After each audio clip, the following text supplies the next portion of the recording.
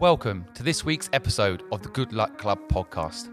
Our mission here is to help 1 million people start a business of their own and make sure anyone who's started a business never feels alone doing it.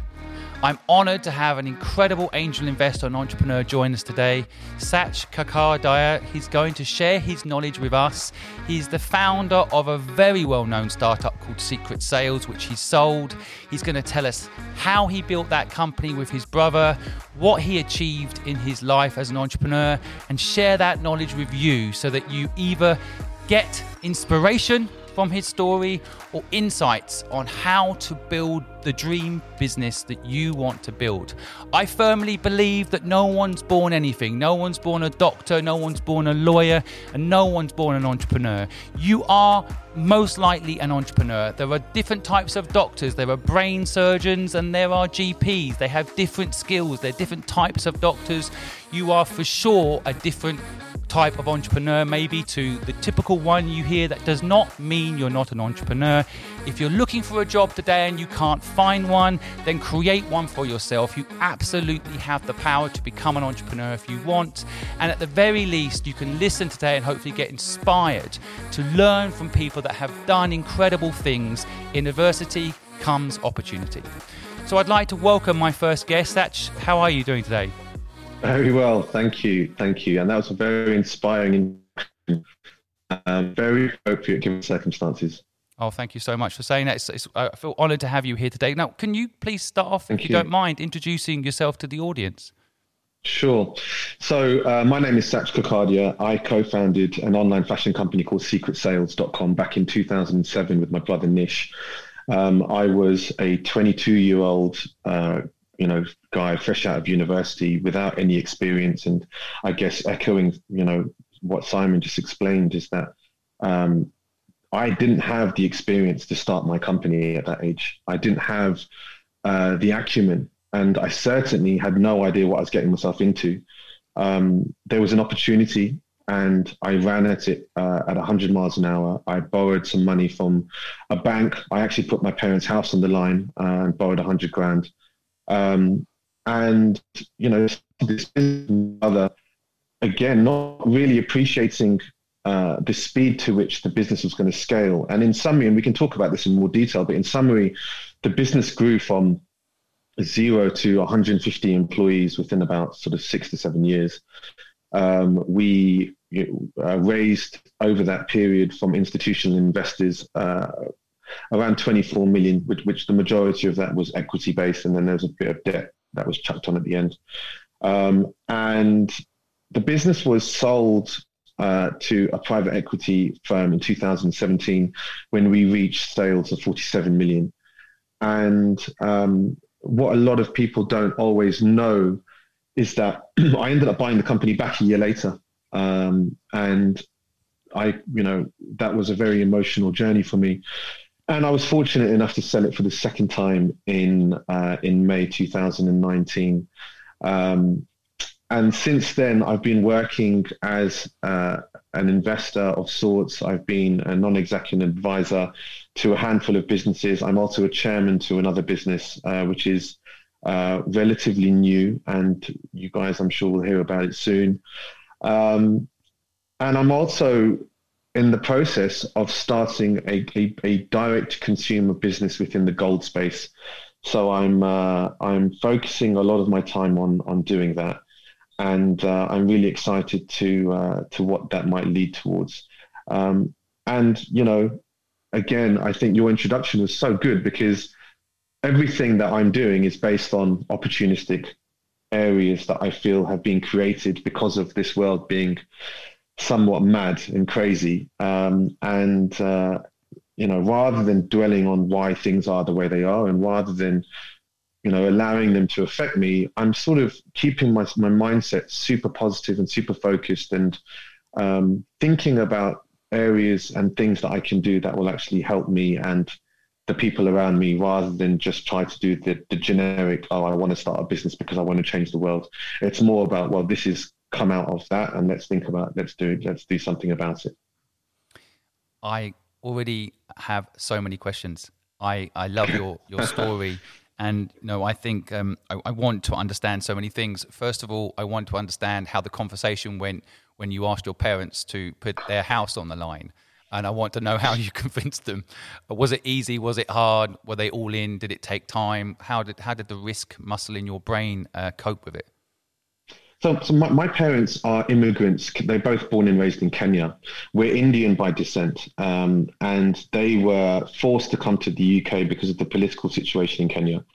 My father came at a really young age, at 13. My mother a little bit later, and they were forced to work really hard. Like my pops had about 3 or 4 jobs, cleaning dishes, ice cream factories, biscuit factories. Whatever he could do, he would do. And, there was, back in the 60s, it wasn't easy for an immigrant to come and get a job, right? There was still what was perceived as sort of racial discrimination. And there was challenges that both of my parents and everyone actually that I know who is an immigrant came into the country at that time. They all faced a very similar thing, which was if they don't start a business, they're not going to make any money, because actually getting a job was hard enough. Keeping the job was even harder. And so, my parents are entrepreneurs through and through. And I think this is one of the things and reasons why everyone in my family, including my siblings, they all run their own business, because it's been ingrained in us from a young age, like super, super young. I remember my father telling me that I should always, work for myself and not for anyone else. Not that there's any reason or problem with working for anyone else. But in his eyes, that was just a thing to do. And so when it came to asking him for money, he didn't even think. He was like, my kids want to start a business, and I'm going to do everything I can to support them. So there was nothing. My father is the most supportive person he's so positive and super supportive and very focused. And it didn't take anything. In fact, if I remember, it was probably his recommendation. I would never have suggested that. And equally, by the way, Simon, I had no idea or perspective of the risk involved, right? Because at that age, I was living at home. I had no overheads, right? I had no liabilities, and I didn't realize what failure would have caused for my family. But equally, I'm not one to allow failure to happen easily either. So I'm always quite driven, and I was always going to try and make something work. But it helps to have supporting members of the family around you, for sure. What's your father's name? I feel like he deserves a shout out. I want to remember his name. His name is PD Kukadia. PD Kukadia. So he was actually he was involved during the early days of Pepe Jeans. Yeah. So Pepe Jeans was kicked off in Portobello Road Market in 1972 by the Shah brothers, who for me are like uncles. So I grew up with them, and my father was close to them and was involved with the building of that brand. And my father then looked after Benelux Pepe, so Belgium, Luxembourg, and France. And actually, there's a lot of people that complain about their commutes. My father used to commute to Belgium every day, back and forth. He used to wake up at 5 or 4:30. My mum would drop him to the airport. He would fly to Belgium. He would work there, and then he would fly back. And then he would. I didn't see my dad for about 10 to 12 years, really. It was a weekend father, because he was always commuting, but he would come back just to see us in bed, which I thought was really, later in life, I appreciated. Back then, I didn't really. He was just a very strict father that I was quite scared of, to be honest. But he was totally in it for the family, and he did everything he could to try and get the family the support that they needed, and I'm very grateful. Isn't it amazing perspective as you get older and you look back? Maybe a lot of my listeners are young people, and maybe they resent their parents a bit for working too hard or whatever. As you get older, you realize how much that actually meant they loved you. I don't have children. At least none that I know of. And they are, something changes in you when you have children, right? At least I've seen that from my brother. And it's a beautiful thing. Probably you have the most appreciation beautiful thing for your parents a bit more for starts. You know, there's a starter. There's loads of they're totally true. Yeah. Sorry, I cut you off. No, I was good. No, I think that there's an element here that I want to go a little bit deeper on for my audience to pick up on. I think I personally had no help from my parents. In fact, my father sadly passed away suddenly of a heart attack, and my mother kicked me out of home quite soon after that. And so I actually started a business at 15 years old with no family help. And I sometimes think that it was a good thing. I actually thank my mother now, because it kind of made my entrepreneurial muscle wake up and make me go out there and make it happen. But it's something that actually touches me emotionally when I hear the support from a family member in that way. And I think what's really interesting about your story, well, there's many elements, but one thing I really want to pick up on and just dive into it for a second is, you know, your parents have kind of, I guess, always been entrepreneurs as long as you've been born, and therefore it's ingrained in you. But it was actually kind of, I guess, something they had to do, because in 1960 there were no jobs, so they had to become entrepreneurs.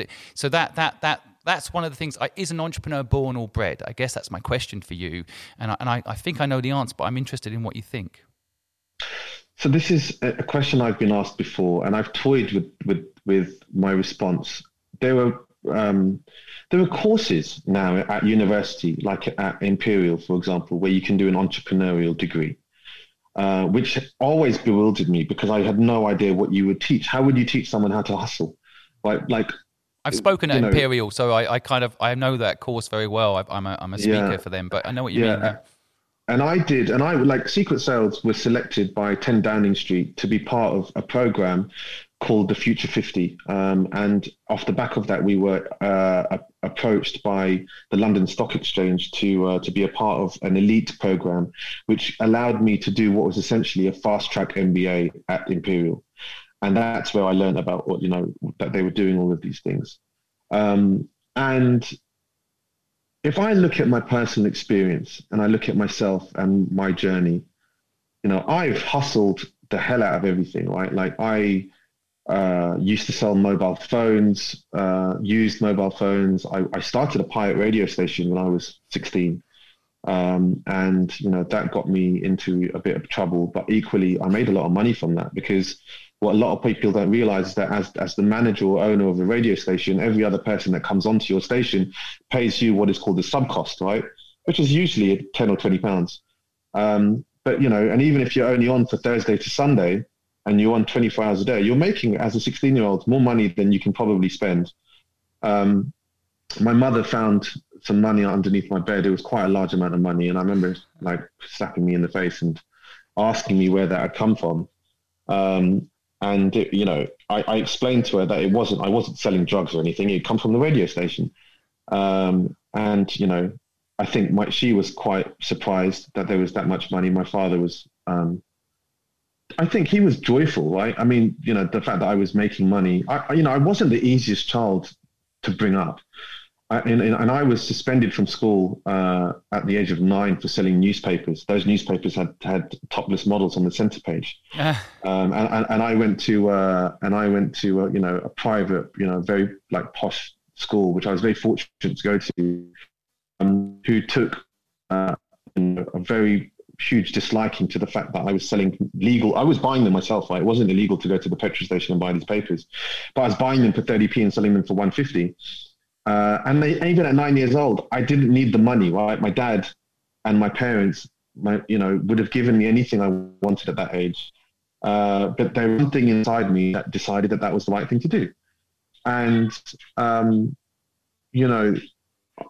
that for me is quite indicative of someone who, and I'm not saying that every entrepreneur will have done something similar, but, to be an entrepreneur, and you said this quite well at the start of this interview, is that anyone can be an entrepreneur. You can do whatever you want, provided you put the mind to it, right? And I think the difference between someone who's an entrepreneur and someone that isn't is the fact that you've accepted that this is what you want to do, and then you end up going to do it.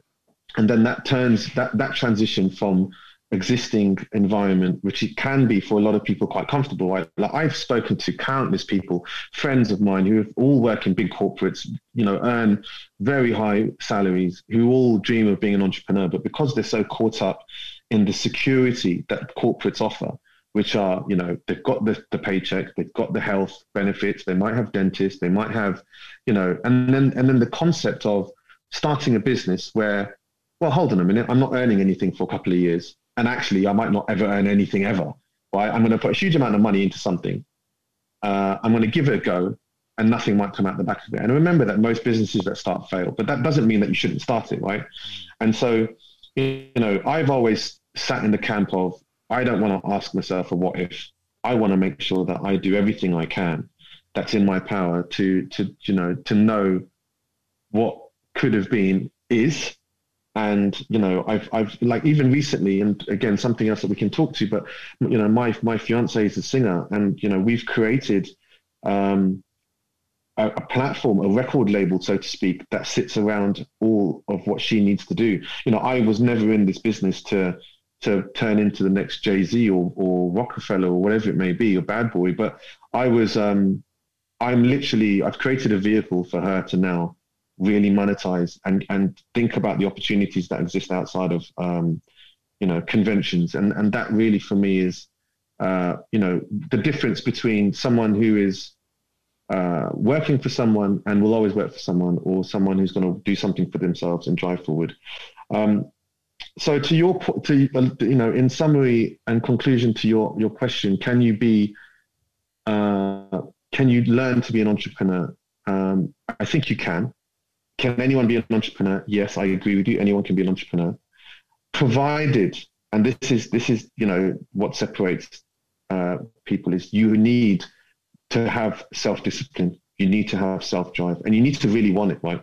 You need to give yourself or allow yourself the understanding and the sacrifice of what you have to then think about what you need. Well said. Well said. I think what I always try to tell people is that starting your own business is so hard at the beginning, but in fact, actually over time gets easier, especially as you can hire good people. But actually when you work for someone else, it's really easy at the beginning, but gets harder over time as, the management change and don't like you as much anymore, don't appreciate the previous hours you've done and so on. It actually gets harder over time. So it's true. It's a persistence issue, isn't it? Are you willing to have the pain now for the gain later? And as we all know from a million inspirational quotes, a lot of people aren't willing to do the pain at the beginning, right? So, but I'm fascinated by the relationship piece for you. I mean, there's two relationships I want to explore. One is the relationship with your mother. It sounded like she was a counterbalance to your father there.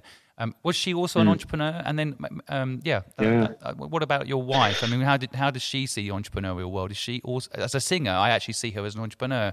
Do you see her as an entrepreneur? And if so, how does the dynamic work between you?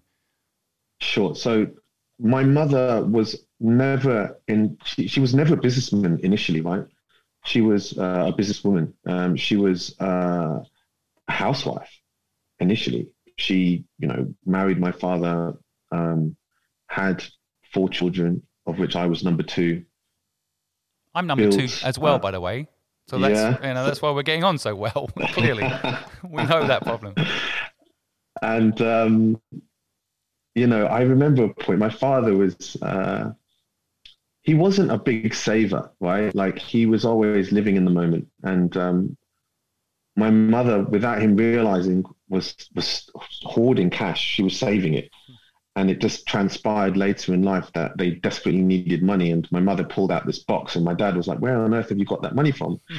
And my mother had secretly been, building this up in behind the scenes. And it was just like the story that they tell around that was beautiful.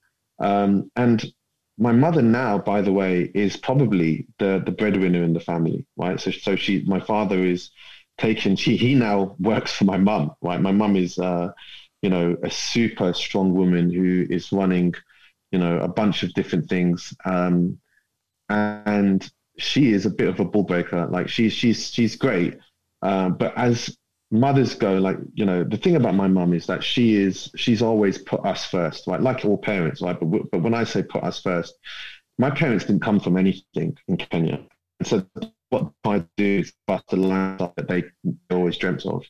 And the challenge with that, unfortunately, is, two things happen when you get given things at a young age. You get spoiled and you lose your drive, or, you've always had a drive and you end up doing it anyway, but you just don't do the stuff that they want you to do. And I think I was definitely the latter. And so, my mother now is, extremely busy. I actually have to tell her to slow down because it's worrying how much she has on her plate, and she doesn't know how to relinquish. That's the biggest issue. If I was to describe the biggest problem that both of my parents face, is that they are excellent at running businesses. They're very bad at delegating. And the thing is that you need, when it comes to building a business, and I learned this firsthand with my brother, is that, Secret Sales only got to like 50 million in sales because we really solid team of people who were better than us in every capacity, and they drove the business forward. And my parents are just control freaks, and that's not uncommon, right? A lot of entrepreneurs are control freaks. My fiance, when I met her, she didn't see herself as an entrepreneur, but I totally did, right? And she's got a lot of drive. She's very creative and she's amazing at what she does. And her name is Bambi Baines. And, for anyone that is wanting to go and listen to her stuff, she's actually just released a song under our management, which is called Big Bounce. And it's like Bambi Baines is Bains, and her song is Retro Rari. And it's done phenomenally well in a very short period of time. And she's got this big plan moving forward, and she's really ambitious and is driving forward. And I'm proud. Helping her succeed makes me very happy, right? And the other thing is that I'm 11 years her senior, so I would love to have a family, right? I'd love to have a bunch of rugrats running around and doing what all of my other friends are doing. But I've decided that I'm happy to sacrifice that, provided that she feels that she's giving everything that she's got to this. Because, going back to our point about entrepreneur and doing things because they have to do it, right, is, she's got an opportunity now, the way I see it, to really do well. And I don't want her in 10 years' time to turn around and be like, well, what if I didn't do that? Or what if I didn't give that a go, And if I forced her to have children now, or I encouraged her, I would never force her, but if I encouraged her to have children now, she will in 10 years' time, look back and think, what if? And also she'll probably resent me because I would have taken an opportunity away from her. And so what I'm doing is I'm compromising my future, my happiness of having a family, because I want her to be happy. I want her to give everything that she's got to this opportunity. And if it works, great, right? We both win. And if it doesn't, then we'll just have a fleet of babies after that, and it'll be amazing. But at least that way we know that we've given the opportunity everything that it was capable of, and we can then move on to the next thing. I've just got kind of like what's the word? My hand hairs just stood up on end because of the emotion of what you're saying. I think I want my listeners to pick up on something really, really important here. Love is such an amazing thing that if you really love someone, your own happiness will come second. You fill your own bucket up first. We all know those sayings, right? But this dedication to, when you have true love, to making the other person have exactly what they deserve based on their talent and their love and their passion, I think this is so important. And you've spoken about your mother and your partner there. And I think that what I always say is that I'm only successful today because I found the right partner in life, right? That is why I'm successful. There's no other. That's the only deal I've ever done as well. We literally kissed, and I gave her half of everything I've got, and she gave me half of everything she's got, and that's it. There's no contract. There's no terms of sale. There's nothing. It's just total, utter trust. And I wish we could get back to those sorts of deals in life because I hate lawyers. But the whole, the whole beauty of that dedication you have, where you're willing to make sacrifices, and I know if your wife's listening, I think it's very important to understand there's an element of what is our life going to look like, and we have no pre-recorded version of what it should look like. We almost go with the flow, right? You try this and see how it works. If you don't want to have regrets, that's for sure. You don't want to not try to pursue that music career if you've got a talent like Bambi sounds like she's got. By the way, we'll put all the links to her and your record label in this broadcast. Anyone wants to get access and have a listen, they'll be able to just click below. But I think it's really important, this love thing. I always say to entrepreneurs, and I would love your opinion on this, if you get your partner partnership right in life, whether that's your co-founder, which was your brother, I'd like to discuss that in a minute, or your actual life partner right, then everything else actually gets a lot easier. Yeah, I mean, that saying behind every man is a stronger woman. For me, is probably one of the most accurate statements that exists, because I know that without her here, my drive would be on very different things, and probably very selfish motivations, which is what it's always been, right? For my whole career, I've focused on creating value for myself and value in the success of money, but also in reputation. And I'm a high dreamer. I have a lot of really big ambitions, and I have a way of sort of funneling that energy and focus, which I think we should probably talk about at some point, because it's I'm very in it. But I'm sort of just I want the best for myself. I want the best for her, and I think that it's really important.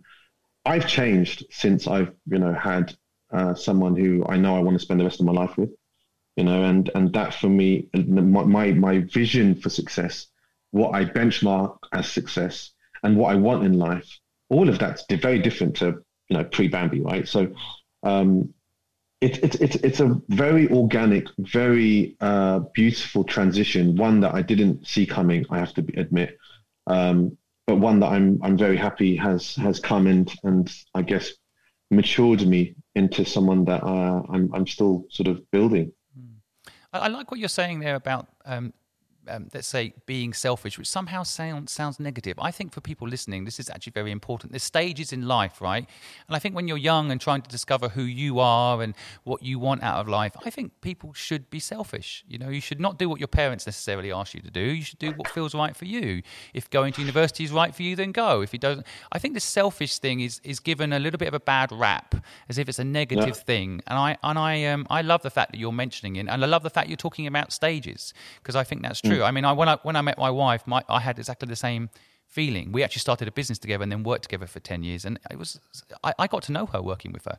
This is the other thing. I think working with your partner is also a way of, when I work with people, you find out about their moral code. You find out about their ethics. People can't hide it in business, especially if you're in partnership together.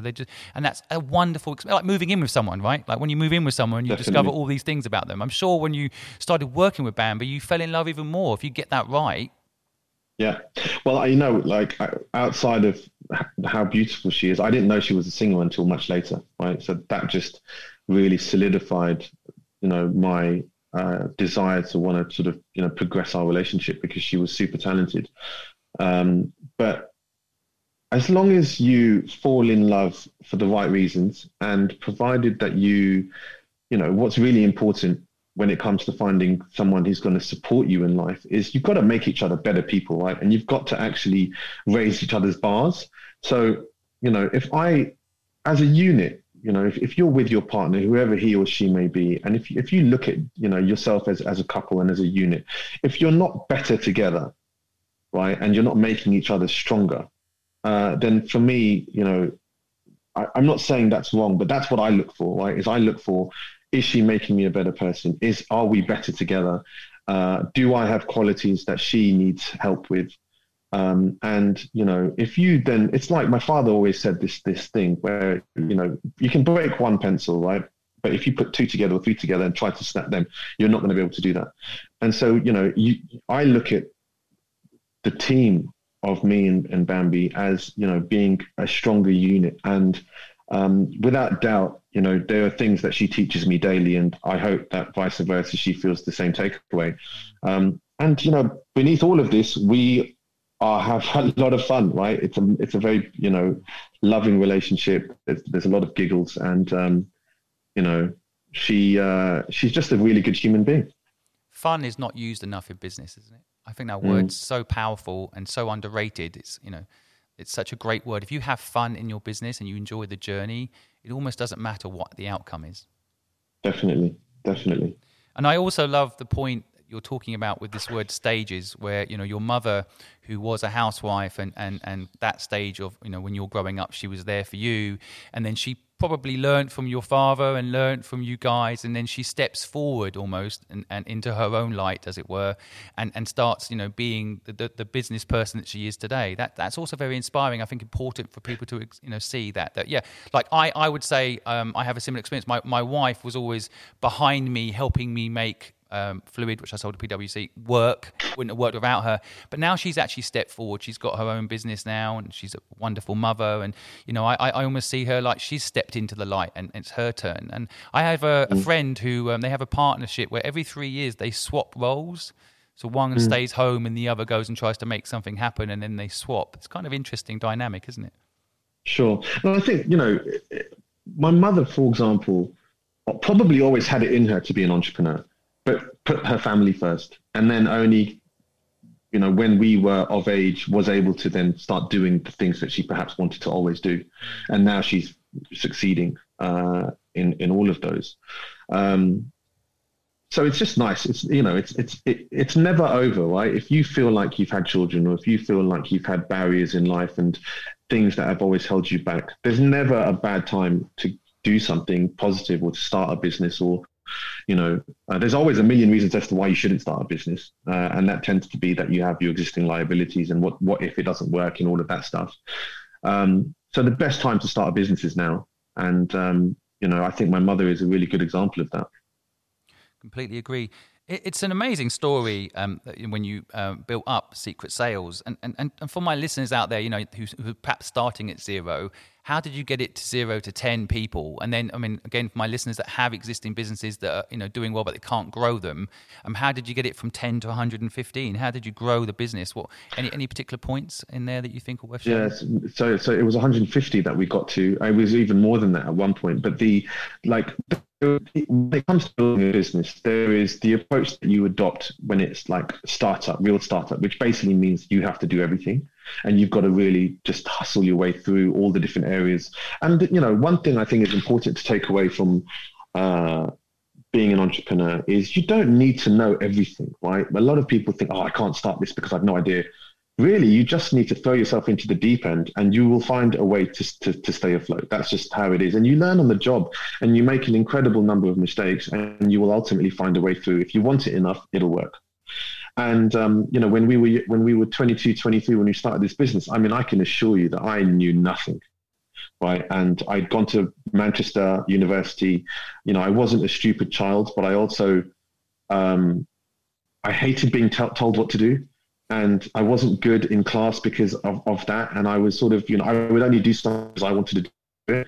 So my teachers would always, Sach, they would say to my parents, you know, he's one of the brightest kids we've taught, but he just doesn't want to work.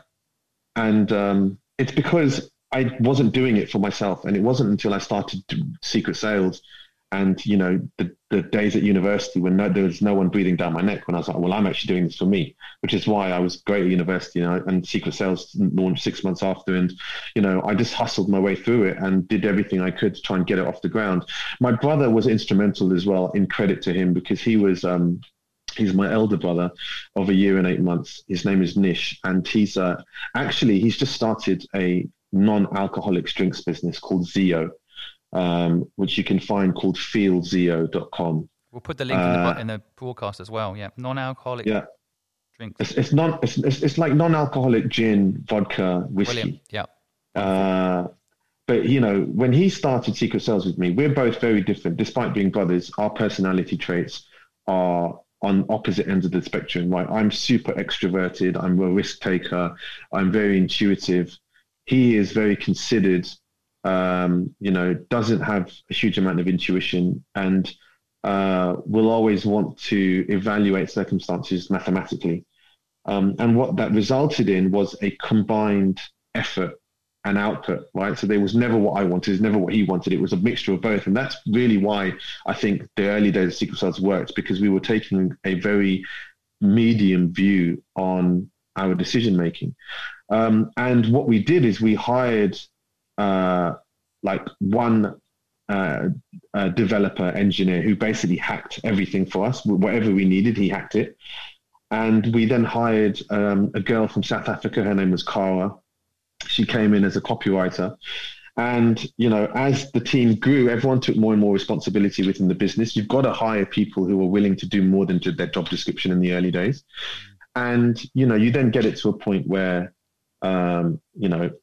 people they show their true colors. Like Cara she went from copywriter to my first ever buyer, to then the best buyer that anyone in the industry saw within our flash sale market, and was then poached by my competitor, and I poached her back because I was angry that they took her in the first place. And, there was all this stuff that happened. But there were transitions that take place, right? There was a point, I think, at 25 people where you suddenly realize that there was a cultural shift. And then that same shift happens at 75 people, where it becomes, it's no longer a family at 75 people. You're starting to turn into a bit of a corporate. There were processes in place and hires that take place and things that you do that, you're not involved in. Like there was a moment in time when we were sort of at 140 odd people or 130 people, 2015. I was still sort of, like in turning 30, if that. And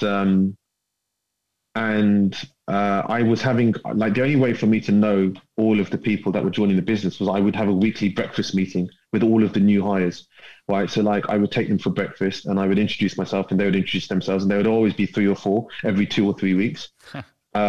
And it was growing at a rapid pace. And I was just like, there was a problem for me. I remember in 2016 when I didn't know everyone's name, right? And that for me was like, this is no longer my little baby.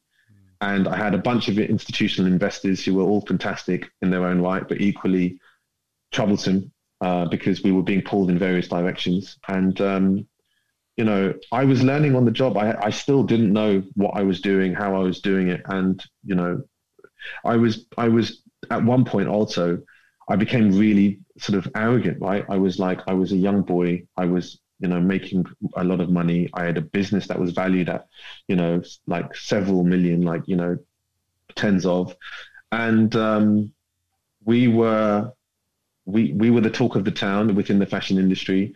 And as a mid to late 20s boy, I can assure you that I wasn't a very good human being at that point. I don't think, if I look back, I was, quite arrogant, and I was, I thought the world was mine and I was going to take it. And I think what happened later in life, I made we got the business to a point where people wanted to buy it, but we were then really damaged by what happened with Brexit. Like that was the biggest thing in my business career that damaged us. That was a macro influence that had no control over what we did. It was done by, the wider population. And, that was an awful experience for me. And that, that process, when it came to selling business, put me back down to earth. I can assure you that I was really, I ended that with a desire to never want to sell a business again because it was an awful process. But I really changed as a person. I think that I went from this sort of very sort of, I guess, opinionated man to someone who, I mean, I was always opinionated. I still am opinionated, but I'm just not arrogant anymore. Right. And it takes a shift in your experience to do that. And that experience for me was one that I will never forget. And has brought me up, developed, it's impacted how I behave, who I am. I'm grateful for that experience, by the way. I look back at it and I'm, whilst I despise aspects of, I definitely feel that as a human being, I'm a better person because of it. And so, I take the good with the bad. Again, there's just so many. I could just sit back and listen to your story all day, and I've got to remember I'm supposed to be hosting this and asking questions. But I could just listen to you because I think I'm nodding non-stop to everything you're saying, and I just don't want the audience to miss anything. By listening to the story, they might miss the learning. And I think one element is what you're saying there. In my view, is sum up of is like bad luck is good luck. Mm-hmm. You've had moments that at the time were probably like you're talking about with Brexit, awful. but somehow Yeah. it's made you a better person. And and I think that's really important for people to listen to, especially right now where everyone is having some sort of pain, whether it's just having to stay at home when they don't want to, and so on, and not being able to travel. But somehow there is benefit in the pain, right? Definitely. And you don't, you definitely don't see it at the time. But I have, and everyone does, evolve with time. Your brain is the only muscle, or the only thing in the whole world that gets better the more you use it, right? Everything else gets worse, including all of your other organs, right? Your brain is the only thing, obviously come a certain point in time that obviously diminishes, but your brain is the only thing, and this is something else that my dad always taught me, that, that if the more you use, the better it's going to get. Love it. And there were points in my life where I've actually noticed within myself a shift, but it takes a life-changing moment for me to experience that. And I think, people shouldn't discount the hardships that they get, because, again, all of these sort of phrases that are sort of, far and few between, and, what doesn't break you makes you stronger. Like, you listen to this statement, you're like, oh, well, that's just BS. Well, I mean, no, it's not BS, but it doesn't mean anything to you. It's a bit like it's good to fail. You're kind of like, why would it be good to fail? Initially these things don't make any sense, do they? Yeah, and that's why most really successful entrepreneurs have failed 2 to 3 times before they make it. And in fact, I would argue that personally, I can say if I hadn't failed, I wouldn't have made it. Yeah, exactly. And I also think that kind of goes back to what you were saying earlier. If you have the right partner, they also push your brain. Like my wife taught me about the subconscious and made me realize that I was making decisions based on, things I'd observed in the world that weren't real, weren't true. And so, I think that's again where your partner comes into play, and has a role to play in developing your brain. Definitely. And I think, what's really helped me over the years, I keep referring back to my father and my mother, right? Because they are who molded me. So my father said, do you pray? And I was like, no, I don't really pray. And I didn't know why he was asking me that question or what he intended by that. But, the way that I have interpreted religion is based on the concept of positivity and energy, right? So it's not necessarily about, like the higher being is essentially the energies that exist within this universe. And there are things that you can explain, things that you can't explain. Essentially, the concept of positivity, like as a Hindu, we believe in reincarnation, right? So your body is just a vehicle and your soul is the energy. And when you reincarnate, the reason why we don't bury you, reincarnate, is because, you can't destroy energy. You can only transfer energy, right? So your energy as a human right now, I have kinetic energy, I have heat energy, I have all sorts of energy that I'm constantly, taking in and pushing out. When you cremate, you are burning, you're creating heat and light energy that then goes back into the world. And that's why you then, present the ashes into the Ganges or wherever it is, so that it goes back into the soil and la, la, la. Now, I'm not a super uber religious person, but my interpretation of all of this was, using that positivity as a way to focus on what I want in life. And so every night before I go to bed, I will pray, but my form of prayer is not the same as other people's, right? My form of prayer is, really visualizing what I want in life, what I was visualizing meeting my partner before I met her. Right? I was trying to think about, like, who is it what is the type of person that I want to meet? And what does she look like? What does she do? And when it came to business, what type, I'm grateful. I would always be grateful in these prayers, but I'd also really think about what I want. And what people don't realize is that your brain, you have a subconscious, which is so powerful that it works in itself when you are asleep. And if you focus your mind on a vision and you allow your subconscious to work on it, like without realizing, you will be making the steps to get to that point, right? And the universe is such that if you want something enough, it'll give it to you. You've just got to really want it, and you've got to fight for it. Yeah, I love this insight. Everything's Please go ahead. Sorry, I think there's a slight delay. Then go ahead. Sorry. No, yes. I mean, everything that I've achieved in life has been driven through this concept of visualization through the subconscious, and whether you call it praying, whether you call it anything else, like call it what you will, right? I mean, for me, that's not the point. The point is that, you know, through the hardest times, you know, positivity and that faith of knowing that you can get through it, or at least focusing on, you know, even imagining life. Like, you know, take the current circumstance right now. You know, there's so much really messed up with the world. Ignoring what's just happened with America and people, you know, storming the Capitol building, versus, you know, COVID and all of the unfortunate bereavements around the world. You know, there's a lot of really positive things that you could probably create for yourself.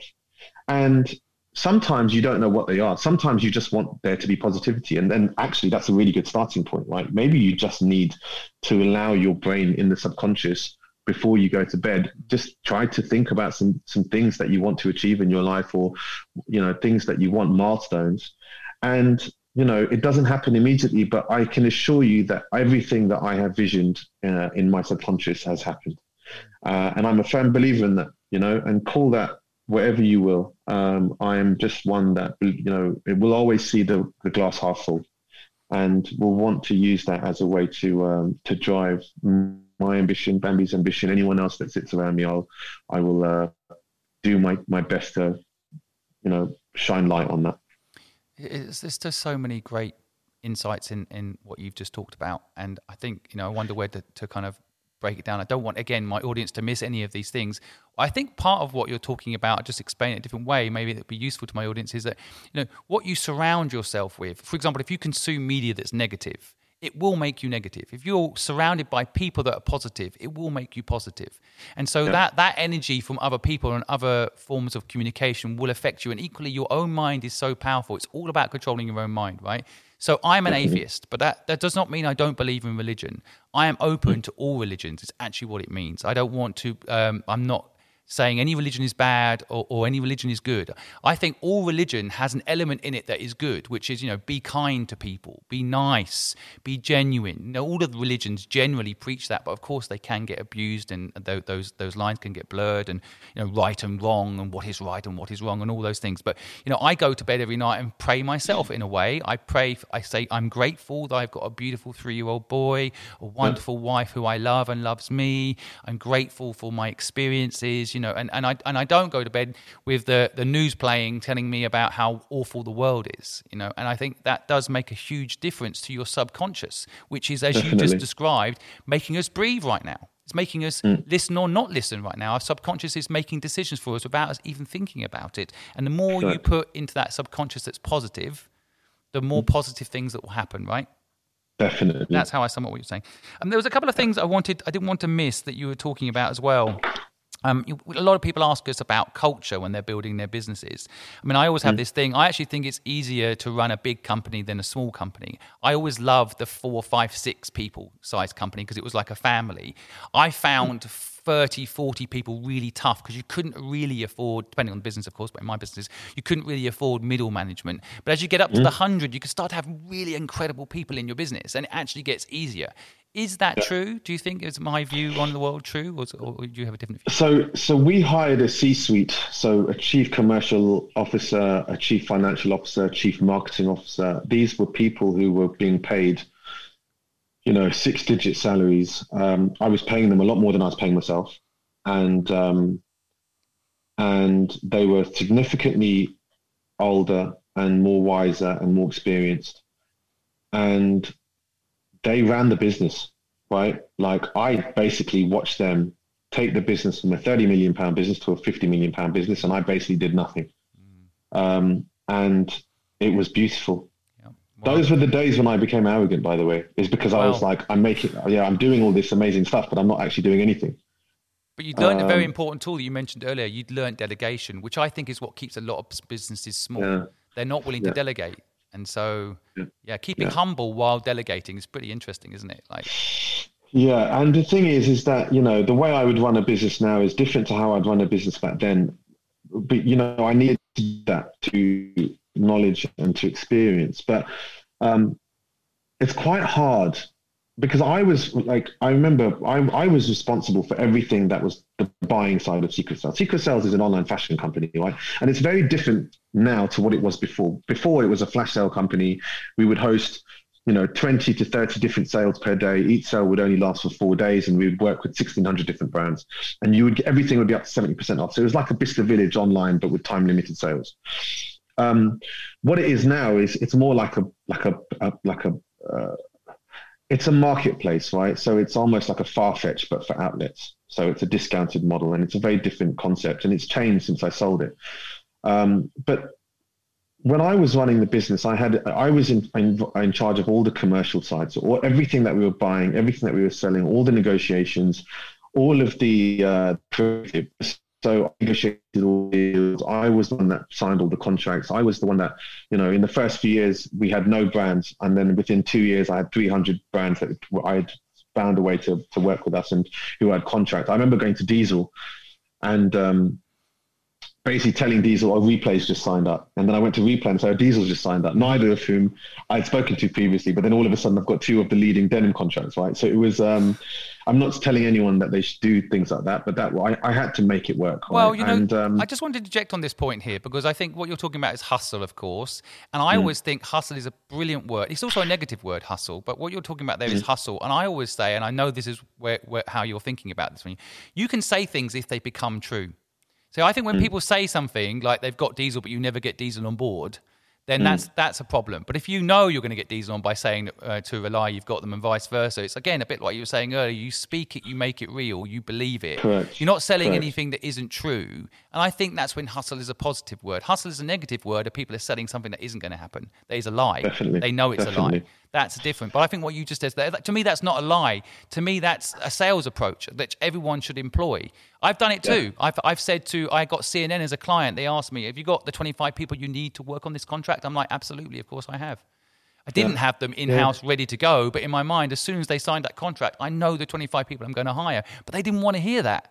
If I told them that, I wouldn't have got the contract. It's kind of, so what you're talking about is a very important nuance of entrepreneurship there. But sorry, I interrupted you. But No, that's fine. And I guess the point is that, we've got all these contracts. I managed the team of, 15 buyers who were senior buyers. Then beneath them, there was about 7, buyers. Then beneath them, there was junior buyers. Then beneath them, there's assistant buyers and so forth. So there was probably around 25 of us, maybe 30 of us, who I had direct reports of.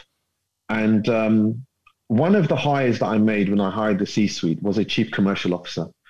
And she came in from Thomas Pink. Her name was Melanie. And it was the hardest hire for me because what I was essentially doing is I was replacing myself. Right? She was going to do my job. And I was still sort of sub 30. But I built the business. We were growing at 70% year on year. We were getting brands left, right, and center. Everything was working. But the problem was, the honest truth is that my investors thought that I was too young or inexperienced, and we were getting too big, and so they wanted some experience within the buying. And I was still learning how to govern boards and how to manage my investors, which I think in the early days I was pretty bad at. And so that hire for me, when I was hiring the C-suite, was great in its entirety because suddenly the business went from, we just accelerated and we started doing some really wonderful things, but the hardest hire was that chief commercial officer because I was like, I'm basically making myself redundant. And I was very aware of that. But, it was the right thing at the time. Was it the right thing for the business in the long term? It's debatable. But I learned from her, right? And my view was, I need to learn.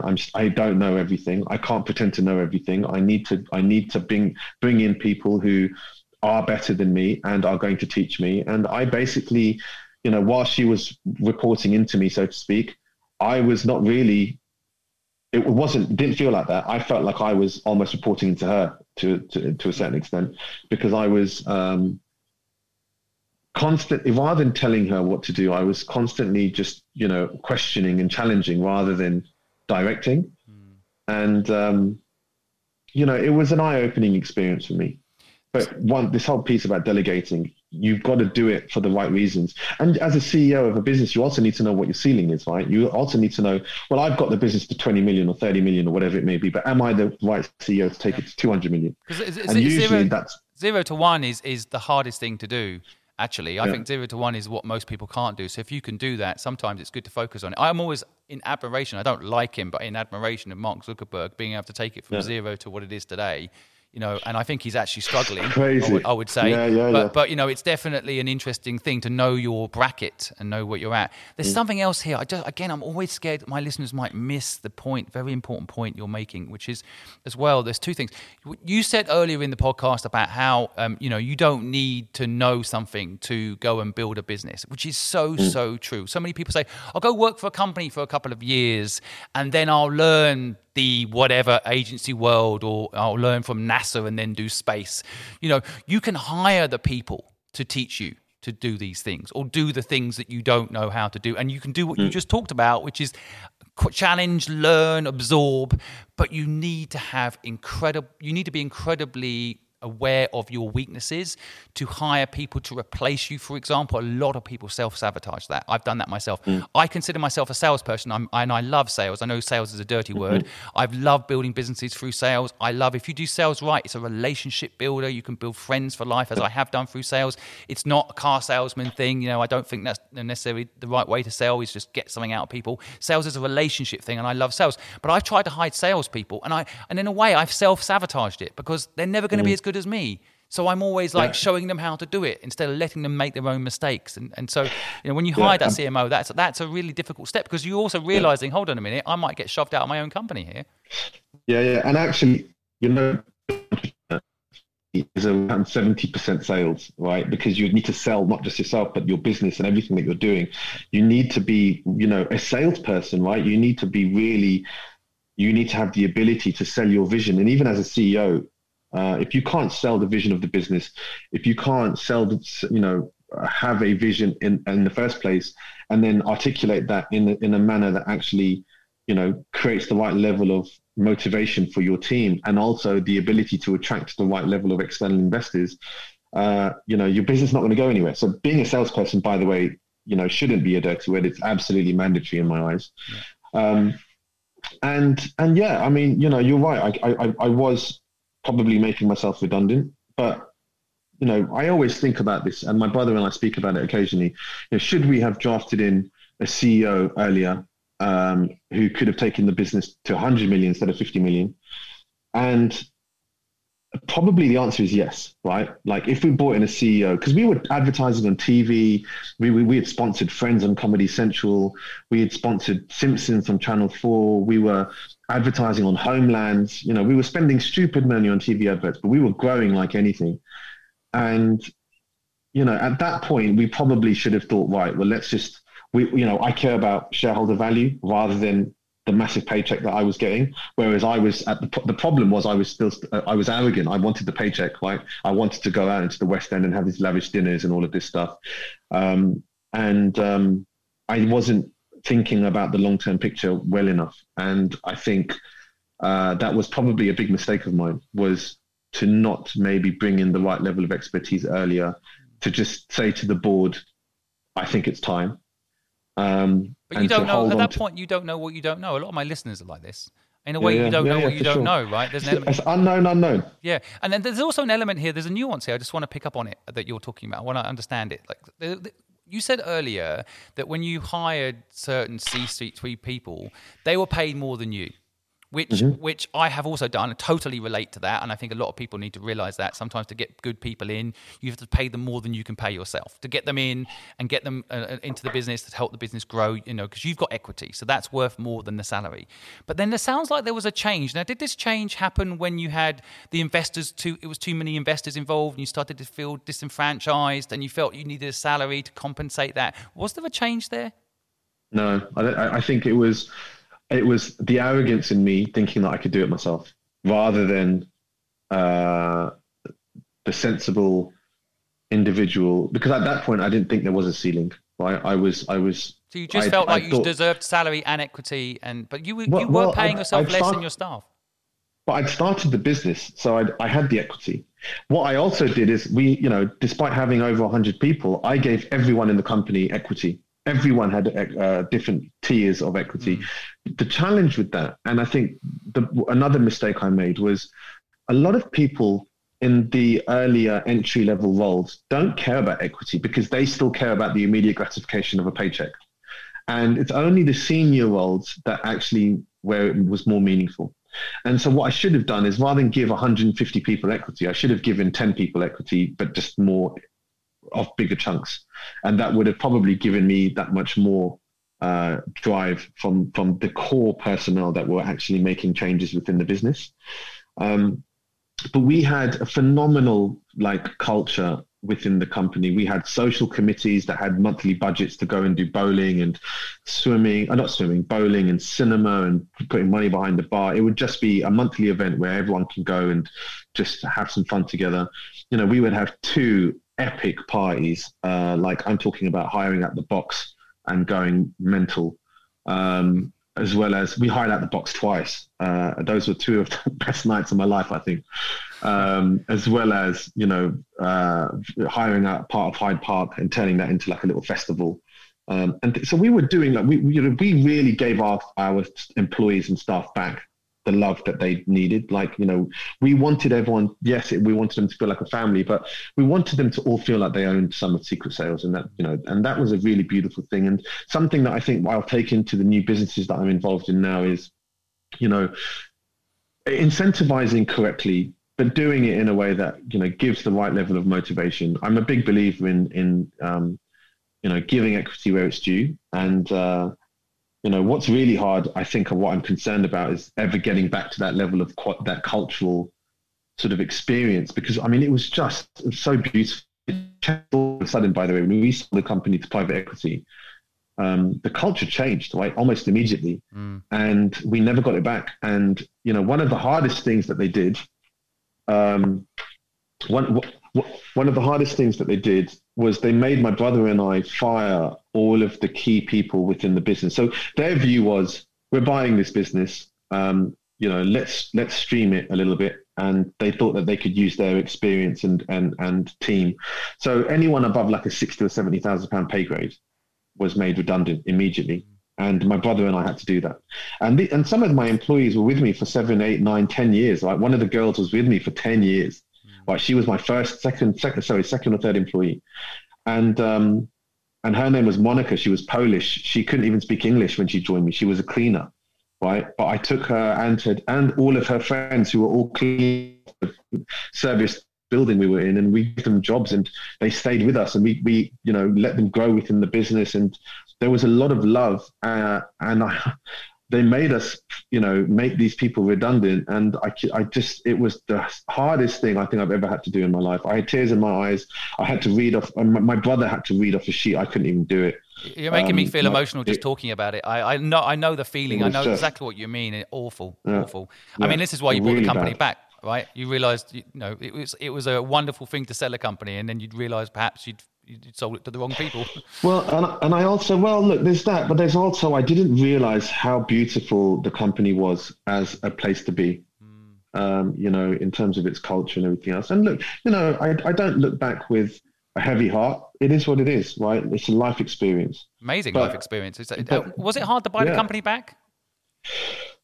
Well, look, the business, because of the changes. So what happened is that these guys who bought the business, they made, these 50 or 60 people, whatever it was, redundant. But it was those 50 or 60 people who made Secret Sales so successful, right? It was those people that made the company so, so beautifully in its operations, in its environment.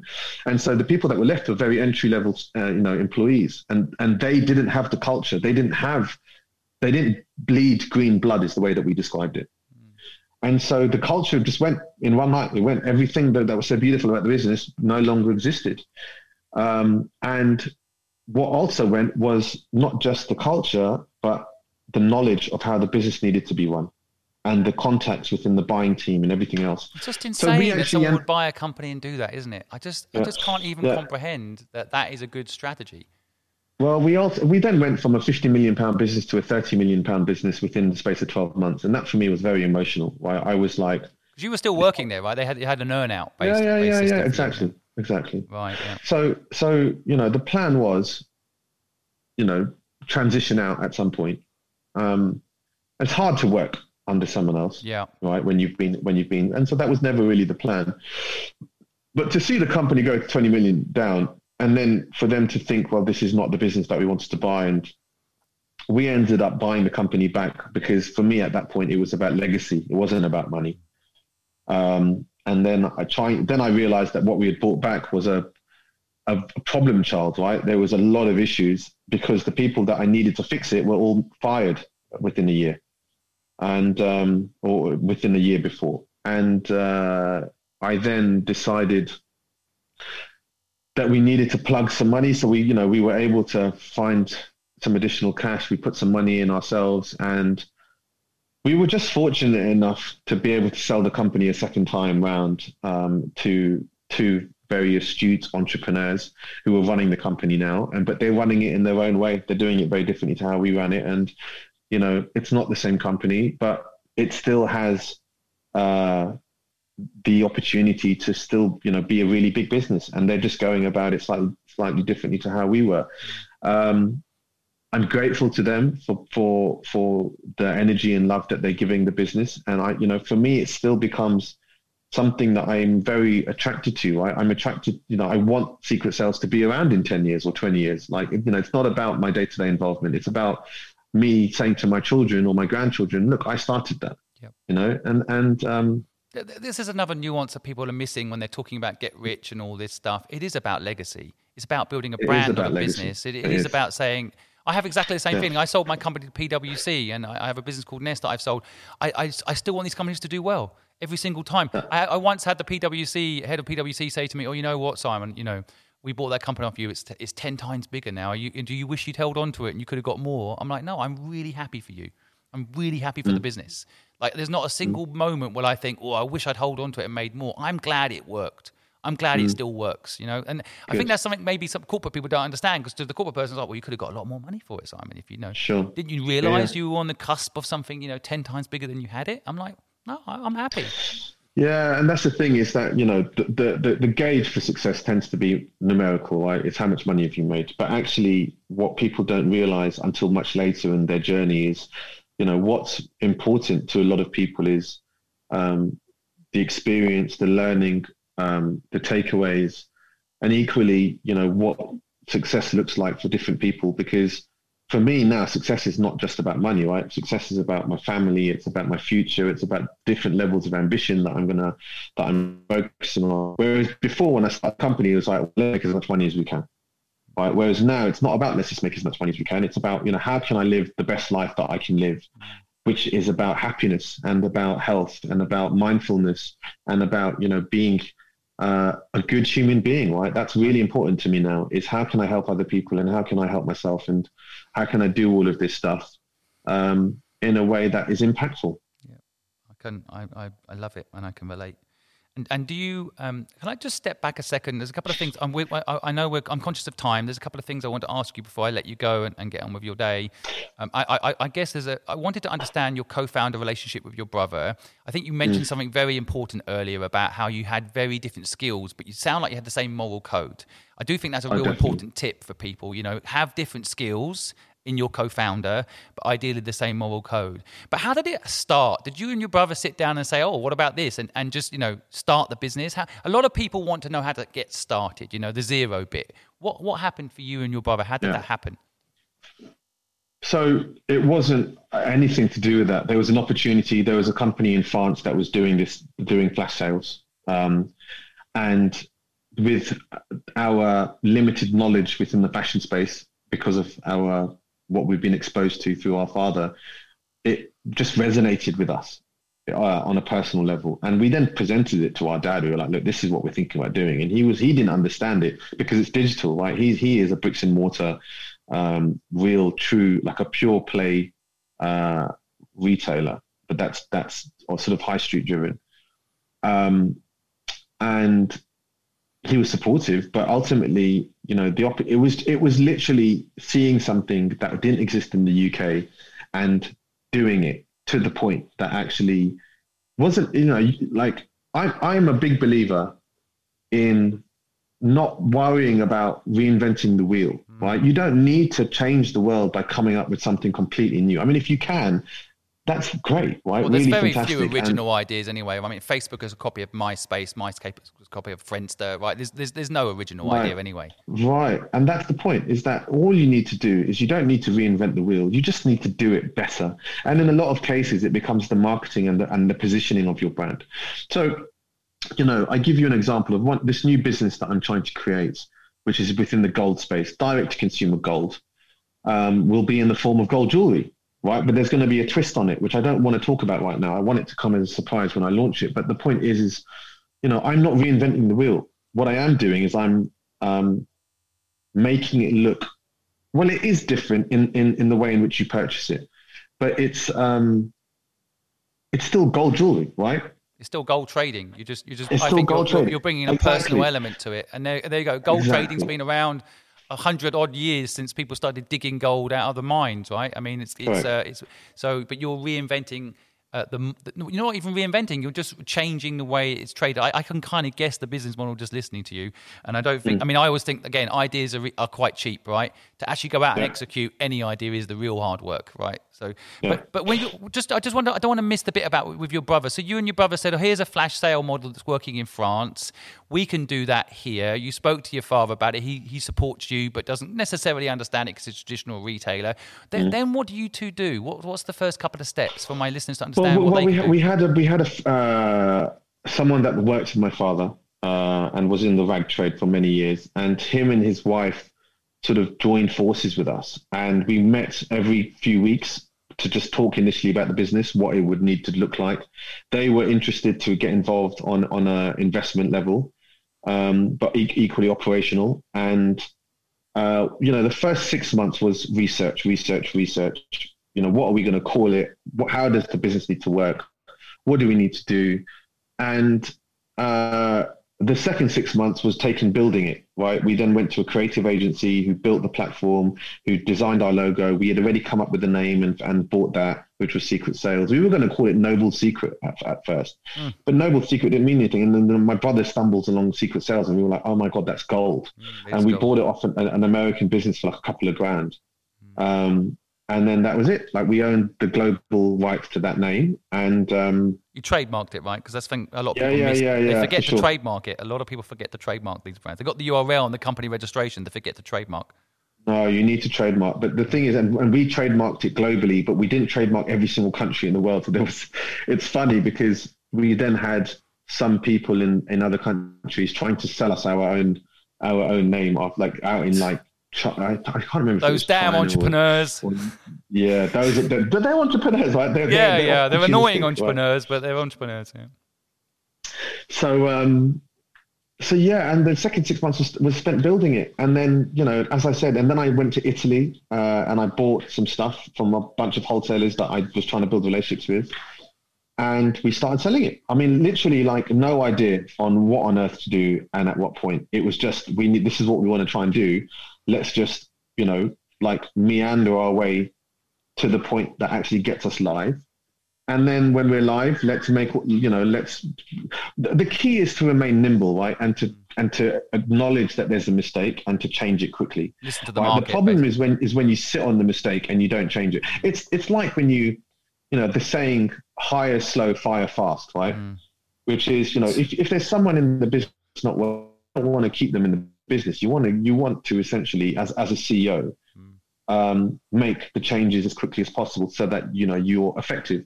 And it's the same with running a business, right? Is that you need to cut the fat off super fast, and you need to do that effectively. The hard part is knowing that it's fat, and that comes with experience and time. It's interesting that hire slow, fire fast thing, because I think I find that really hard to hire slow.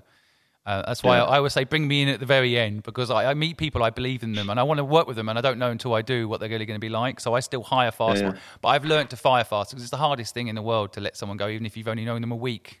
Sure. Still bloody hard, right? That's one of the hardest things as an entrepreneur, isn't it? So Definitely. it's such a great story, and I'm really conscious. I'm going to have you back on because honestly, I think I could sit here all afternoon just listening to your insights and stories. And I've got so many other questions that I haven't had a chance to ask you, and I'm just very conscious of your time. But again, when the gold business is up and running, we'll share it. Please, when it's ready. I want to see that new journey. You said something earlier about how you'd start a business today would be very different to how you started it before. I want to ask you that question in another podcast because I think it could be a long answer, but I think it'd be really interesting to dissect the learnings, because a big part of it, a lot of 20-year-olds out there starting businesses. I want to transfer that knowledge to them. You're standing on the shoulders of giants like you. They can see further. They can get that knowledge now.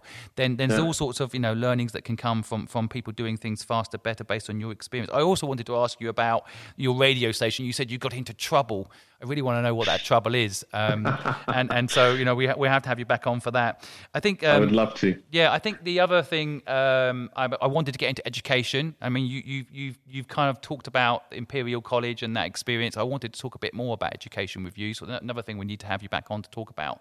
And then, so maybe when you've launched your business, you come back on and tell us about your new business in full, and we can ask you these questions. But I would like to end with just one final question, which is, if you went back to your younger self and gave advice, what would it be? So when I brought in the C-suite, these senior guys who were essentially going to be running the business, I gave them a lot of trust and reliance, and I sat back and I let them run the business. And one of the things that I look back on and I feel like I would have done differently is, I just let them get on with it. I didn't micromanage the way that I was micromanaging previously. And I didn't micromanage because I thought, well, this is going to emasculate them, or it's patronizing, for them to, but actually that's not true. Like, I was the founder of the business. I had every right to be challenging. And the mistake I made was that even by hiring these 5 new people who were extremely experienced and well-seasoned, they all came with their own cultural influences, right? So then the business started to change in itself. The people that we started to hire within the buying team, because of the lady that I hired, they all became mirrors of her rather than mirrors of me, right? And so then there was conflict and politics that started to come out of the woodwork. We were not looking at the detail. Things were going really well, but then they started not going, like there were things within the business that then started not going well. And I think that was because I let go of the reins. And so, it's important in my instance and experience to have brought these people in. The mistake I made was to just completely rely on them doing what's right. I think as a founder of a business, it's still your business. It's still your vision. It's still your baby. And you have every right to articulate that in a manner that is absorbed and maybe molded slightly, and then, regurgitated back out through them. But it is ultimately, I felt like the business we had lost sight of who we were when I hired these people. And that for me was an issue. Again, such amazing self-awareness and such a nugget of gold if young people can pick up on this, because new entrepreneurs don't even have to be young.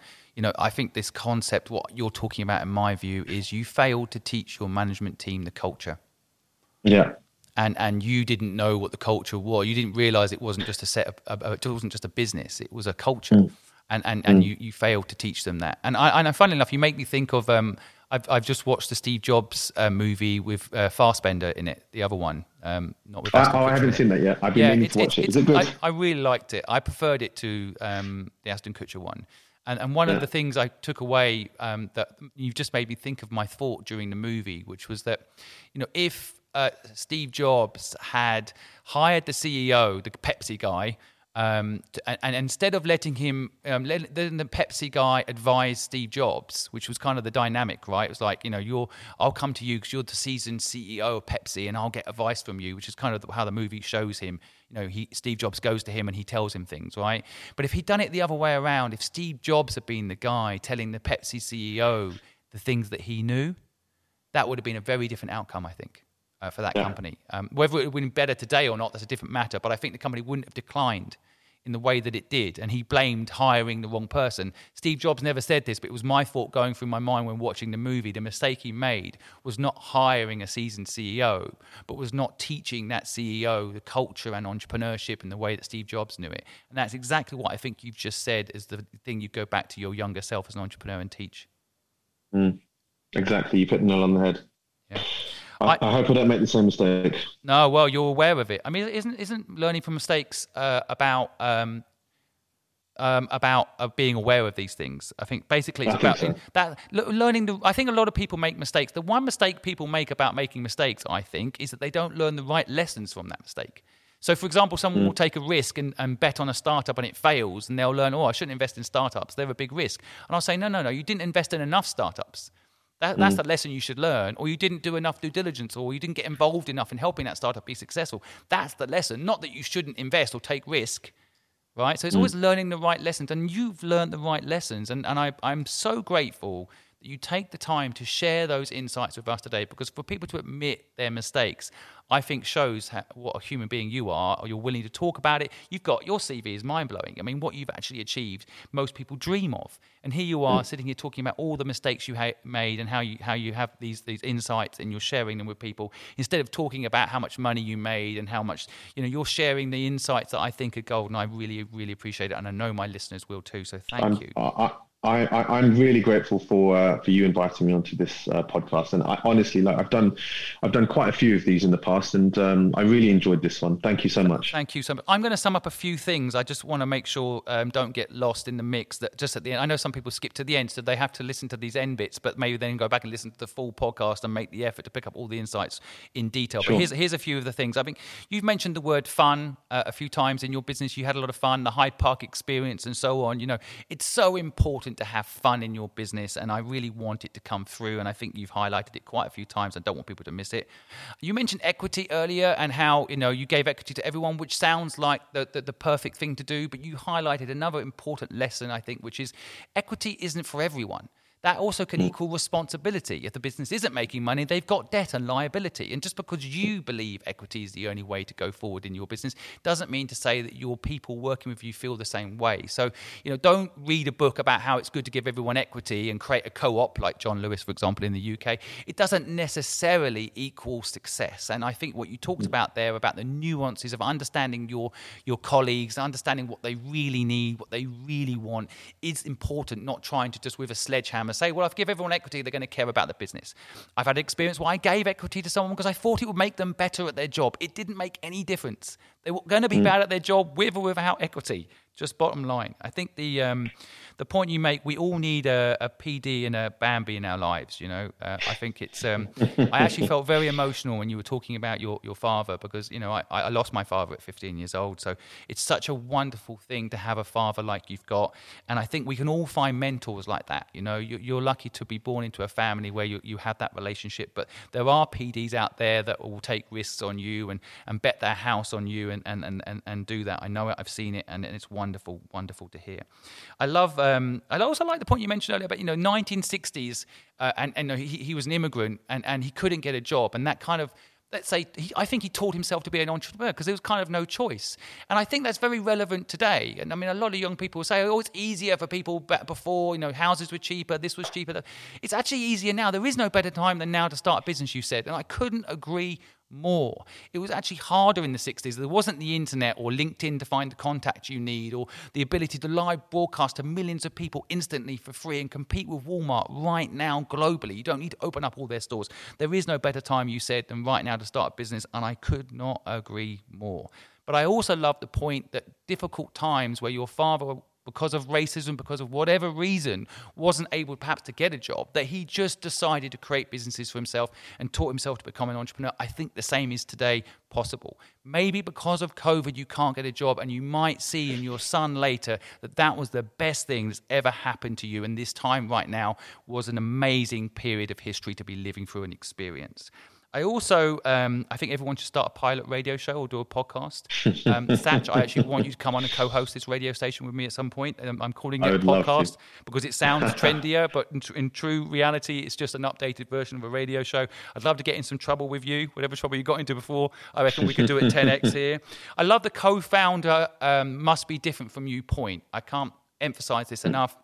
In all the co-founders I've had, I either love to run it on my own or have a co-founder who's very different to me, which can sound very hard to make happen because someone different to you might not necessarily be in your circle. So, Datch was lucky enough to have his brother in his life who's very different to him, but he knows him, and that's a wonderful dynamic. But I do think if you're going to get a co-founder, it's very powerful to have someone with different skills to you. Do try to keep that in mind and learn from Datch's experience. I think this use your brain more point is really important too. There's plenty of ways to learn. You don't have to go to school to learn is my thesis, but doing what Datch has done, start a business, hire people that can teach you things. I really think that to me is again gold. There's no original idea. Don't forget that. If someone says you're copying someone else's idea, well, who isn't? I lived in China for a long time. I remember Peter Thiel coming out and saying, everyone in China is copying. Well, today they're innovating. Yes, Facebook, he invested in Facebook, Peter Thiel. He invested in a business that copied someone else's business, right? So everyone's copying everyone else. Let's not judge. I think you can copy morally. Personally, I don't like, for example, stealing people's domain names and holding them on and copying in that way. But I think looking at someone's idea and seeing a way to do it better, that is how we move forward as a universe. You've got to keep improving on what's already out there. So there is no original idea is another thing I've taken away from you. I like the point you mentioned as well about failure. We keep bringing it up. You might fail and the stats will show you probably will. But you said, but don't let that stop you starting. Right, that's just gold. We should put that on a T-shirt, and I want people to never forget. It's not about failing for failing's sake. It's actually a good experience to fail, and the nuance of it's good to fail. It's very important. I think you've hopefully got that from Datch today and his insights. I could go on and on. I want to meet Bambi. I think we should have her on the show too. I'd love to hear her entrepreneurial journey. She pushes out her career. I'm glad to hear she's learned delegation and given you responsibility for the record label creation. And I'm really glad that delegation is also a word we talked about a bit today. It's not come up in any of the other 80-odd podcasts I've done. I think delegation is a really important part of growing as a human being. Without, as you said at the end, without delegating to a point where there are certain things that are still your responsibility. In your case, teaching the management team, you brought in culture. There is an element of delegation that's very important to learn, but there's also an element that your dad held on to, sounds like, by not delegating, which was the culture of the business, and that need to keep that in check, no matter what you do. So there's delegation to a point, I think, is the end conclusion on that insight today. Definitely. Thank you again for taking the time to share your story with us. You've been an awesome guest, and I'm so grateful. Thank you. Thank you for listening to this week's episode of the Good Luck Club podcast. I hope you found Datch's insights useful. I absolutely believe with all my heart that what he's going to do next will blow your mind. So stay tuned for that when he comes back on the podcast. In the meantime, I put his links and his business links and his partner links and his mother's links all down below. So if any of the businesses he's talked about today are interesting to you, go follow them on social media or give them a like. Equally, it doesn't cost anything to give a like. So it sounds like his mother's business is new or growing and doing great things. Go follow her social media and say hello and give her a thumbs up for bringing up a brilliant boy, brilliant son, a brilliant man and a brilliant person. So I want to say to you guys, thank you. We know you have thousands of podcasts you could be listening to. In fact, I just looked, 784,000 podcasts you could be listening to. And you've taken the time out to listen to ours. And I want you to know we feel incredibly lucky.